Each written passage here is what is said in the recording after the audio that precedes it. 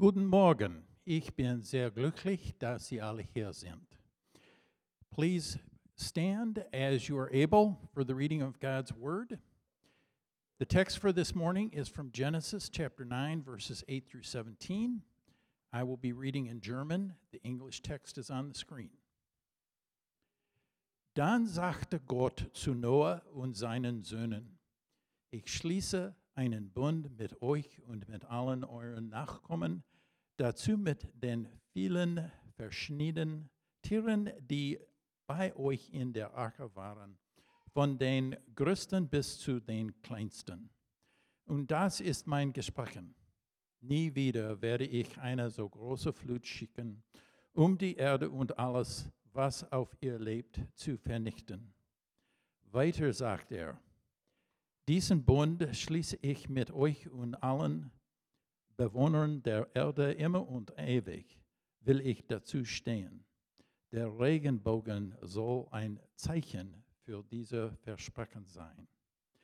Wenn ich Wolken am Himmel aufziehen lasse und der Regenbogen darin erscheint, dann werde ich an meinen Bund denken, den ich mit Mensch und Tier geschlossen habe. Nie wieder eine so große Flut.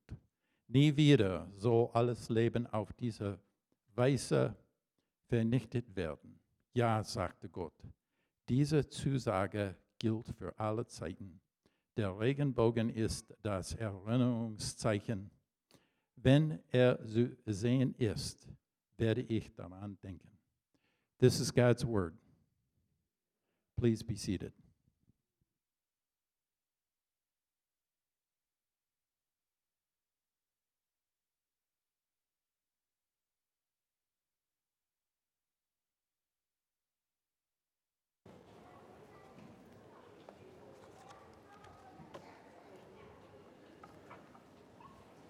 Well, good morning. Welcome to Trinity City Church. If I don't know you, my name is Josiah. I'm one of the pastors here at Trinity. It's a joy to be with you. In case you didn't notice, Children's Church is dismissed. If you are just joining us this morning, we are in the middle, so to speak, of a sermon series through the book of Genesis. And Pastor Brian kind of plans out the sermons months in advance. And because there's a team of us that preach, different elders here at Trinity, he kind of put a little blurb on each chapter so we would know what that chapter was about. I don't know about you, I don't know what chapter 30 of Genesis is about off the top of my head. So the blurb for this morning, Genesis chapter 9, was Naked Noah. And it reminded me of a joke my aunt told me once as a kid. One of her favorite comedians had this expression. He said, "Do you know the difference between being naked and being naked? Naked is when you ain't got any clothes on. Naked is when you ain't got any clothes on and you're up to no good." So, naked is actually a good description of what's going on in Genesis chapter 9. We're going to see that as we get there. But before we jump into that, would you join with me in prayer? Father, we're so grateful for this morning, this opportunity to be together. Thank you for getting us here safely despite the really cold weather and the rough roads out there. We pray, Lord, as we come to your word, that though we're reading about something that happened a long time ago in the life of Noah, that we would actually see Jesus even in this chapter 9 of Genesis. That we would see Jesus for who he really is, the son of Eve, the son of David, the Son of God who has come to set us free from sin and to walk with us even in this life through the suffering and pain that we endure. Lord, if you don't give us eyes to see, we won't see you. If you don't give us ears to hear, we won't hear. And if you don't open our hearts, we won't understand. So we pray, Lord, that you would do that this morning by the power of your Holy Spirit. We ask all this in Jesus' name. Amen. May the words of my mouth and the meditation of my heart be pleasing in your sight, O Lord, my rock and my redeemer. So like I said, if you're just joining us now, we're in chapter 9 of Genesis. Sometimes it's hard when you get into the weeds of a Bible story of a particular passage. It's hard to remember that the Bible is actually a book and it's a story. And every book of the Bible is a little story inside of that big narrative, right? It's easy to get caught up in the details. And we're going to look at some of the details in chapter 9. But you got to remember when we're in Genesis, Genesis means the beginning, that in this book, God, through Moses, is laying a foundation for the whole rest of the Bible. So the themes that you're going to encounter in the first chapters of Genesis are going to run straight through to the end of the book. Right? It runs straight through from the beginning of creation to the end of time. The themes that we're going to see in the first chapters of Genesis are going to run right through the whole thing. If you have been here thus far, and we've been going through the first chapters of Genesis, you'll know that the story of the Bible starts out amazing. God creates everything in the first 2 chapters of the book, but we get to like chapter 3 before the wheels just completely fall off the bus, right? The story doesn't just like descend, it drops off a cliff. In the opening chapters, we read about how God makes everything. And when God creates a new aspect of creation, he calls it good. So we know that there's God, that he creates, and that what he creates is good. At the pinnacle of his creative act, he makes humanity in his image, and he blesses them. He gives them a mission: be fruitful, multiply, fill the earth, and subdue it. It's an invitation to join him in the work of creation, to steward creation, and in a sense to take Eden, the garden that he has placed them in, to take Eden everywhere, all over the face of the earth. In chapter 3, we get introduced to this character. He's really mysterious. We don't know a lot about him. At this point, he's a serpent. And you know what he does? He tempts Adam and Eve to reject God's plan, to reject his commandments over their life, and he deceives them, and they fall for it. They eat the forbidden fruit in the garden, and it opens up Pandora's box in a way. It turns creation on its head. This rejection of God's rule and reign over their life results in sin and death and evil entering the world. And at the end of Genesis 3, God curses, well, he curses lots of things, but he curses the serpent. And there's this tendril of hope that is exposed here at the end of Genesis 3. The hope is that there will one day be a descendant of Eve, the first woman, who's going to crush the head of the serpent. Right? Adam and Eve sin, and God exiles them from the garden. And the story leaves us with this huge question: who's going to be the descendant of Eve that's going to crush the head of the serpent and reunite God and man? That's where the story leaves us in Genesis chapter 3. In chapter 4 of Genesis, we get introduced to Cain and Abel, the first 2 children born to Adam and Eve. Right? And you guys know the story of Cain and Abel. What happens with Cain? Well, Cain and Abel are offering sacrifices to God. Cain's sacrifice is rejected by God. Abel, his younger brother's sacrifice, is accepted. We won't get into all the details here, but Cain is super jealous, and what does he do? He deceives his brother, lures him out into a quiet place, and he murders his brother out of just cold jealousy. When God confronts Cain and asks him, "Where is your brother?" Cain has the chutzpah to look God in the eye and lie to him. Genesis 4:9 says, "I don't know," he replied, Cain. "Am I my brother's keeper?" It's like a teenager response, right? "Well, I don't know. I don't know. Am I my brother's keeper?" Well, maybe you're not your brother's keeper, but how about not being his murderer? Right? These are the very first children born to humanity. Like it's gone really bad really quick. The first child born on earth is also the first murderer, and the second is the first murder victim. Right? So if you're reading through the book of Genesis and you're looking for this descendant of Eve that's going to make everything right, it's not Cain, and it's not Abel. Abel's dead, and Cain's a murderer who gets cursed again and is sent to wander even further away from God's presence. We read later in chapter 4 about a descendant of Cain named Lamech. He's kind of famous. And you wonder, like, maybe Lamech's going to be the guy. Maybe he's going to right the wrongs of his ancestor Cain. Nope. Genesis 4:23 and 24. Lamech said to his wives, "Adah and Zillah, listen to me. Wives of Lamech, hear my words. I have killed a man for wounding me, a young man for injuring me. If Cain is avenged 7 times, then Lamech 77 times."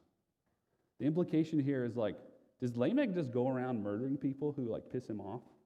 Is that, if Cain's a murderer, is Lamech like the first serial killer? Like, this is really, really dark. Now, chapter 5 tells us that there's another son born to Adam and Eve named Seth. And chapter 5 is just a genealogy. This guy was the father, this guy fathered, this guy fathered, this guy. And we go through the line of Seth and we get to one character, and the narrative slows down, and we get several chapters about the life of one guy named Noah. Now, Pastor Brian has covered this in previous sermons, so I won't go into all the details, but you guys know the story. Humanity has become completely corrupted by evil. I think it's fair to say, like, we literally can't imagine what this would be like. You know, if in our world right now, in the society in which we live, if something goes wrong in your life, you have recourse. You can go to a court, you know, there's police, there's somebody to go to. At this time, everybody you would go to, everybody who's in power, is evil. So there's no justice to be found anywhere. Humanity has reached this terrible point where God actually regrets having created them in the first place. It's awful. But there's one guy who is unlike every other person on planet Earth, and that's Noah. If you start reading through chapters 6, 7, and 8, you hear about him. And it really contrasts Noah and everybody else. Noah finds favor with the Lord. That's chapter 6, verse 8. Noah is a righteous man. He's blameless before God. And God tells Noah that he's going to rescue him and his family, and he's going to start over with Noah. I've titled this sermon, Noah and the New Creation, because that's what's going on here. And as we go through the sermon, I want you to pay attention to the details of the story of Noah, right? So again, we're coming to this character with that same question. Is this going to be the guy? Is this going to be the guy that's going to be the descendant of Eve that's going to crush the head of the serpent? Is God going to use Noah to get us back to the garden? Now, when God punishes all of humanity, he wipes them out with a flood. It's interesting. He could have done it any way. Why a flood? Well, think about where we are now in Genesis chapter 9. It's been raining for 40 days and 40 nights. Water is over the face of the whole earth. And then we start to get all these echoes, all these pictures going back to Genesis 1 and 2. Right? What happened in Genesis, like verse 1 and 2? The Spirit of God was hovering over the face of the deep. Well, that's where we are now, except Noah's in an ark. Then God separates the land from the water, right? The waters recede and the dry land appears. Noah releases birds into the air, right? And then there's fish in the sea, and then the ark opens up and land animals come out. God is repopulating the earth, not just with humanity, but also with every aspect of creation. And what's the first thing Noah does when he gets off the ark? Look with me at verses 20 and 22 of chapter 8. Then Noah built an altar to the Lord and took some of every clean animal and some of every clean bird and offered burnt offerings on the altar. And when the Lord smelled the pleasing aroma, the Lord said in his heart, I will never again curse the ground because of man. For the intention of man's heart is evil from his youth. Never will I ever again strike down every living creature as I have done. While the earth remains, seed time and harvest, cold and heat, summer and winter, day and night shall not cease. So Noah's worship, like Abel, is so acceptable to God, it's so pleasing to him that he actually makes a promise that he will never judge humanity the way he just did in the flood. Right, so if we're following along with the storyline, with the arc of Genesis, everything is looking really good. Like, we're going to get back to Eden. We've got a new creation. We're going to jumpstart the cultural mandate, the command to go out and repopulate the earth. And it's going to be Noah, right? He's the guy. He's the faithful one. He was the only one on planet Earth that was righteous. And if the story ended right there, like, the Bible could just wrap up, right? But it's not the end of the book. Let's look at Genesis chapter 9 now. We can start in verse 18. The sons of Noah who went forth from the ark were Shem, Ham, and Japheth. Ham was the father of Canaan. These were the three sons of Noah, and from these the people of the whole earth were dispersed. So far, so good. Verse 20, Noah began to be a man of the soil, and he planted a vineyard. Pause here. Noah now is worshiping God and repopulating the earth from what? A garden. He began, a man of the soil, and planted a vineyard. Verse 21, he drank of the vine and became drunk and lay uncovered in his tent. And Ham, the father of Canaan, saw the nakedness of his father and told his two brothers outside.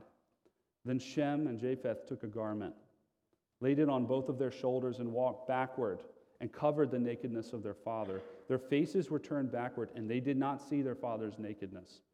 When Noah awoke from his wine and knew what his youngest son had done to him, he said, "Cursed be Canaan.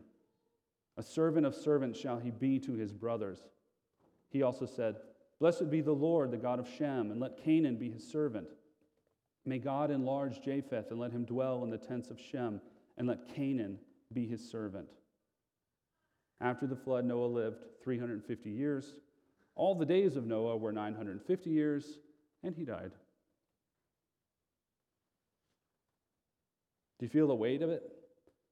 This was the guy, like, the way the story goes, you think this is going to be the one. Like, we're getting a second chance at Eden. And it goes just as terribly as it did the first time around.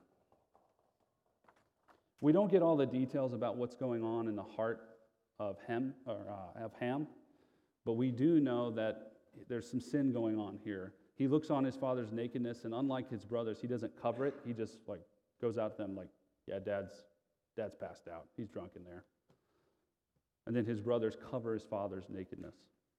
Again, focus on the details. Noah's in a garden. There's a fruit in the garden. He takes the fruit in the garden. He drinks it. He becomes drunk. What happened to Adam and Eve when they sinned? They realized they were naked. And now here was Noah, taking the fruit of the vine, passed out, naked. When you read naked, think shame. His sin is exposed and his vulnerability is displayed. This is not the son of Eve we've been waiting for. When Noah sobers up and realizes what has happened, he actually curses his son. What happened after Adam and Eve sinned? There's a series of curses, right? But this time it isn't God cursing them, it's Noah cursing his own son. It's just falling apart more and more, and the relationships are getting just frayed and destroyed here. God judged all of humanity, but redeemed Noah and his family. He reinstated the blessing to be fruitful and multiply, to take Eden everywhere on planet Earth. He made a new covenant to never again destroy life on planet Earth. And what does Noah do? When faced with the forbidden fruit, he takes it just like his parents Adam and Eve did. Sin and shame are on full display. There's more cursing, and then he dies. It's clear whoever the promised son of Eve is going to be, it's not Noah. Now, if you keep reading through the book of Genesis, we're going to keep, again and again, we're going to be introduced to new characters. And this question is always there. Is this going to be the person? Right? The end of Genesis, we get to Joseph. Faithful Joseph, right? Through Joseph, God saves all of his family. He saves thousands of people from famine. But then Joseph dies, and after a number of generations in Egypt, the Israelites fall into slavery. God sends them Moses to get them out of slavery. They're so rebellious against God and against Moses' leadership that God has to wait for all of that generation to die before he can take them to the promised land. They get into the promised land and they reject God again. They forget the covenant that they've made with him. Everybody turns immediately to doing what's right in their own eyes. God sends nations to invade them, and then they cry out to God for help. He raises up a judge, delivers them, and then, rinse, wash, repeat. We do this over and over and over again. The book of Judges tells you about that. The summary there is it's awful. It gets so bad they beg God for a king. Could there be one person to unite all these tribes of God's people to protect us from our enemies? God gives them Saul, real winner, that guy. He's rejected by God. Then we get David, King David, a man after God's own heart, right? The guy who killed Goliath, the guy who protected the people from their enemies, who brought the tabernacle into Jerusalem. Surely this has got to be the guy. Nope, not him. He's an adulterer, and then he murders the woman's husband that he committed adultery with to cover it up. His own son rebels against him while he's still alive and tries to kick him off the throne. It's not David. And if you know the stories of the kings from the books of Kings and Chronicles, there's a couple that are like okay, but most of those guys are awful. And this goes on again and again, and then eventually God has to banish his people again from his presence. They go into exile. They're there for a long time. Eventually, some of the people come back, but it's never the same. They're never a kingdom again, right? They're always under the authority of some other, foreign power. And that's the state of God's people for hundreds of years. It just, the story doesn't get any better. There's promises, there are reminders all the time that God is going to redeem his people, and the people are always looking for that redemption, but it never comes. It just becomes so clear that whoever is going to fix the problem, whoever's going to reunite God and man, is none of these characters, because they blow it over and over and over again. Now, it's tempting to look at the Israelites and be like, why can't they just get it together, right? If they would just keep the law, if they would just remember the covenant, everything would be great. Well, the truth is, we're the exact same kind of people, right? I mean, just think, the only if, we all have a script in our head and our heart, maybe multiple of them at the same time. If only I could find somebody who would love me, my life would be better. If only my kid would get into the right school, then their future would be secure, and then I wouldn't have to worry about it. If only I made enough money, then I could stop striving and I wouldn't be anxious about my future at all. Here's my favorite. If only the right person got elected to the White House, then all of our problems would be fixed, right? We'd get this country back on the right path. If only St. Paul would fix the potholes and clear the roads, we could actually get where we need to go, right? That's my actual favorite. All my coworkers are like, oh boy, yeah, they've heard it. God bless them. Right? If only. We're always looking for that thing. What's going to be the thing that's going to resolve the tension in our life, right? What's the thing that's going to get us back to God, that's going to actually satisfy us and fulfill our deepest desires? God sent prophets, he sent priests and kings, he raised up judges and leaders to guide his people, but none of them could deliver on the promise. The one who was to crush the head of the serpent couldn't just be a son of Eve. He also had to be a son of David. He also had to be the Son of God. Turn with me, if you will, to Mark 14. If you have a Bible, go ahead and open that up.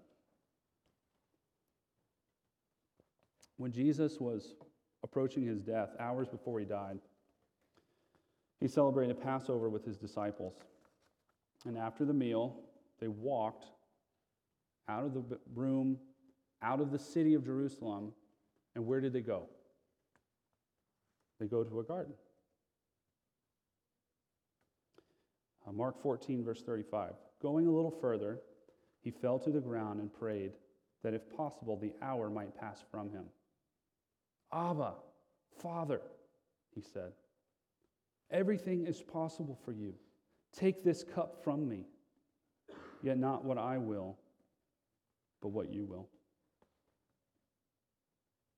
Brothers and sisters, my prayer is this morning that you will see Jesus in the story of Genesis. Jesus is the true Adam, walking with God in the garden, faithful and righteous, sinless before his Father. Jesus is the true Cain, who instead of taking his brother's life, gives his life for his brothers and sisters. Jesus is the true Abel, who offers a better sacrifice and is murdered not for what he did wrong, but for what he did right. Jesus is the true Noah, drinking a cup in the garden, but this time the wine isn't from the vineyard, it's from the winepress of God's wrath. Noah's sin was exposed in his nakedness. Jesus' nakedness was exposed that he might deal with our sin. Jesus is the true Abraham, the father of all who are children of God by faith. Jesus is the true and better Moses, who leads his people out of slavery and brings them into the promised land. Jesus is the true David, who rules with justice and righteousness, who defends his people from their enemies, whose rule and reign never comes to an end. Jesus is the son of Adam, who was exiled from the city of Jerusalem, that we might be brought back into God's presence. You see, we all live in that Genesis 3 reality of the already not yet, because we live on this side of Jesus coming, right? We know that creation is good. We know that evil is real. We know that Christ has freed us from the power of sin and death, but we don't get to escape the consequences of that in our life. The question that was presented to us in Genesis 3 is only answered in the person and work of Jesus. Only through what he does can we be reunited with God. Can we have communion with him, dwelling in his presence? If you're here this morning and you've never really considered Jesus as the fulfillment of all of these types of, as the answer to all of our deepest questions, I invite you to do that here this morning.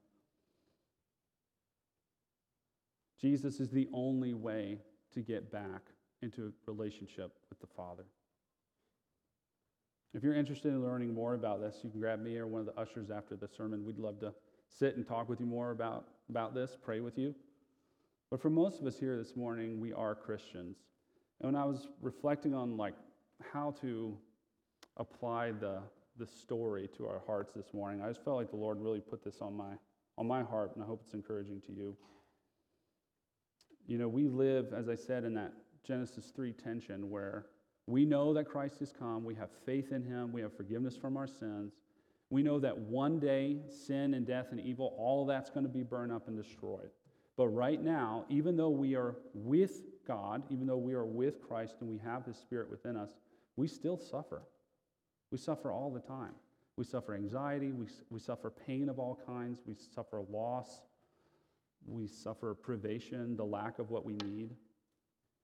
And it's tempting as a Christian when you're in a season of intense pain to really doubt two things, I think.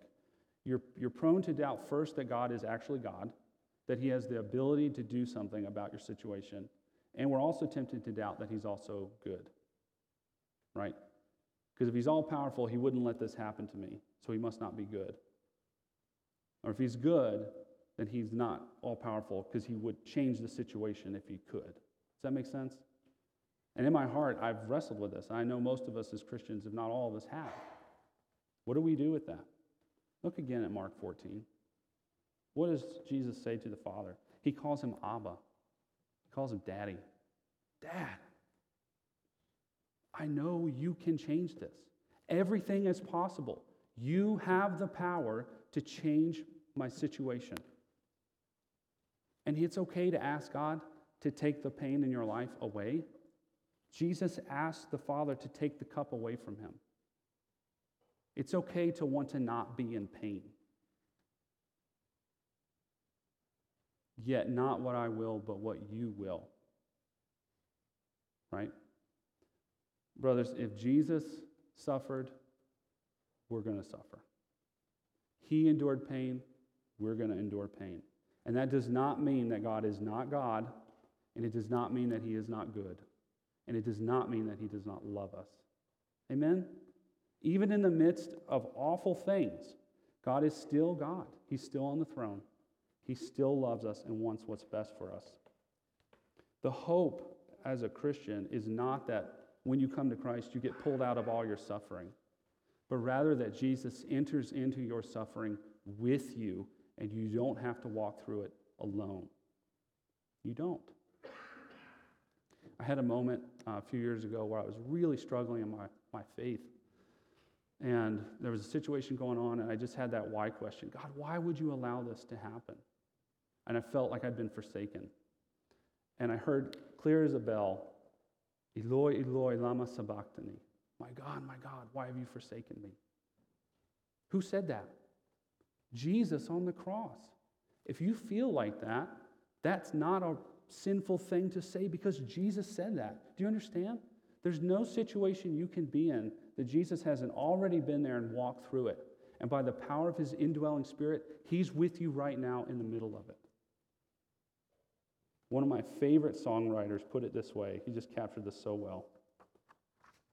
Talking about this whole reality of being a Christian and belonging to the Lord, but still suffering. This is the line from the song. Well, I've got no answers for heartbreaks or cancers, but a Savior who suffers them with me. That's the hope of the gospel for us this morning. Not that in this life we're going to get plucked out of every hard situation or circumstance, but that when we go through those valleys, we are not alone. Never forget, when you face evil in your life, you do it with God, who looked evil in the eye and suffered torture, humiliation, and death, but also rose in victory over sin and death. That same God is with you now, and he indwells every Christian and empowers us to walk through the suffering of this life with grace and obedience. Amen?